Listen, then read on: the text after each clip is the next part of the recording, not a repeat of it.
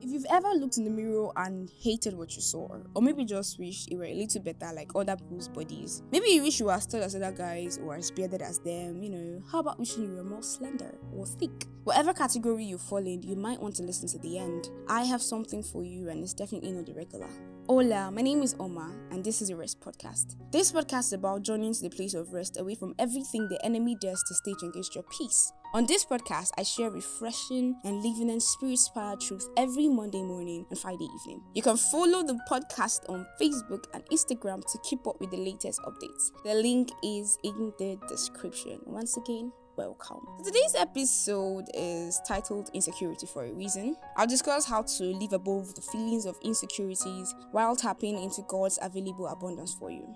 So you might already know what insecurity means, but I'm still going to define it regardless. So insecurity is a feeling of inadequacy, of not being good enough, and uncertainty. It produces anxiety about your goals, your relationships, and your ability to handle situations. Permit me to say your ability to handle what God has called you to do.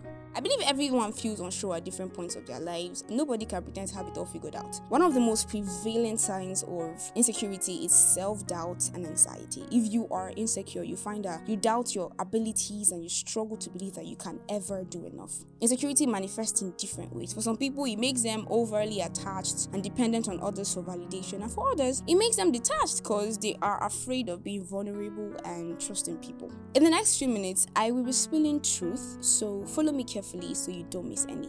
First off, understand that there is abundance for you in Christ, and God has a provision for all of your weaknesses. And if you never believe that you are enough, believe that He is enough.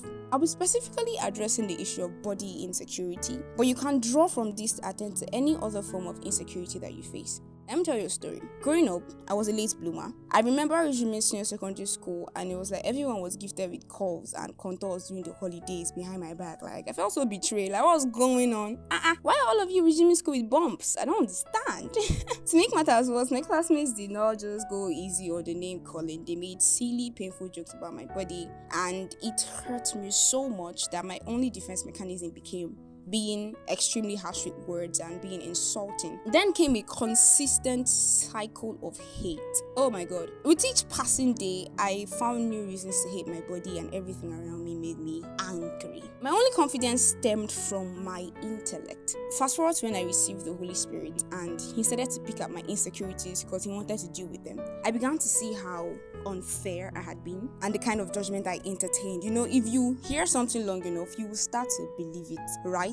It took time, but God brought me to the point where I realized that every single detail and everything about me was designed by Him to serve a purpose. Right now, I have a heightened sense of security that is founded in Christ. This leads me to my next point. I have come to the realization that the right question to ask about confidence is not exactly how to be more confident, but who or what to base your confidence on. Because if the foundation of your self-worth and security is unstable, you will be as unstable too. So what makes you feel secure? Is it a perfect body, enough money, excess money, all the knowledge in the world, wisdom, beauty, class, whatever? Or is it the realization that you are created for a purpose and you are significant? That His eyes are on the sparrow, yet He watches you. That there are 1 billion people on the earth, yet He sees you. That your Creator is a grand weaver, spinning the threads of your life, taking what you call broken and shattered to form what He calls beautiful. You see, that's where the problem lies. Beloved, too often we are letting the standards of what we call good and beautiful be society, be trends, be material things that will definitely pass, be even gifts of the Spirit and what looks like manifestation. Because sometimes the enemy can disguise and come as what you call righteous coveting to plant seeds of insecurity in your heart, such that every single time God gives you an assignment, the first thing that comes to your mind is, who else is better suited for that assignment? And you're like, please, I can't handle this, so can't pick somebody else that is serious in the fellowship or something like that. And it's because we judge based on the physical, while God judges based on the heart. I read a quote by Katrin Kuhlman, and it says, God does not seek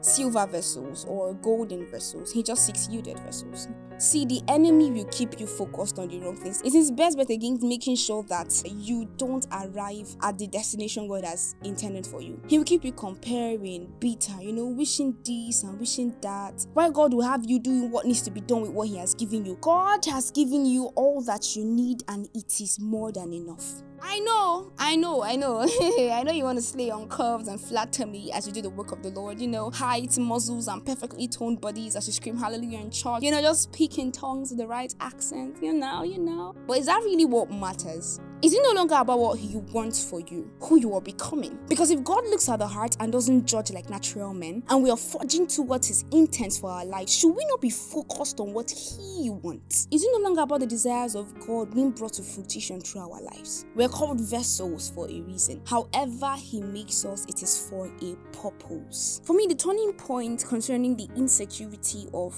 my body was when I realized that I was all stressing about something I could not control. Tell me, did you choose to come in this body? Is God not intentional about the earth suits that He has put you in? So what is the tussle about? God will never place you on the face of the earth if He didn't think that you were perfect enough to carry out the assignments you're supposed to carry in this body and with what He has equipped you with. So you must learn to love yourself. If you think you have fat folds and you realize they are unhealthy, then work on them, alright? But don't enjoy your self-esteem and succumb to self-hate and condemnation just because you're trying to be like anybody else, or you start to starve your way to ulcer and eating disorders. No. If there's any reason why you must work on yourself, it should be to take care of this temple that God has entrusted you with, not to meet silly beauty standards. Beloved, I don't know what insecurity has made you do, how much harm it has inflicted on your soul. I don't know how unworthy and not good enough you think you are, and you know what?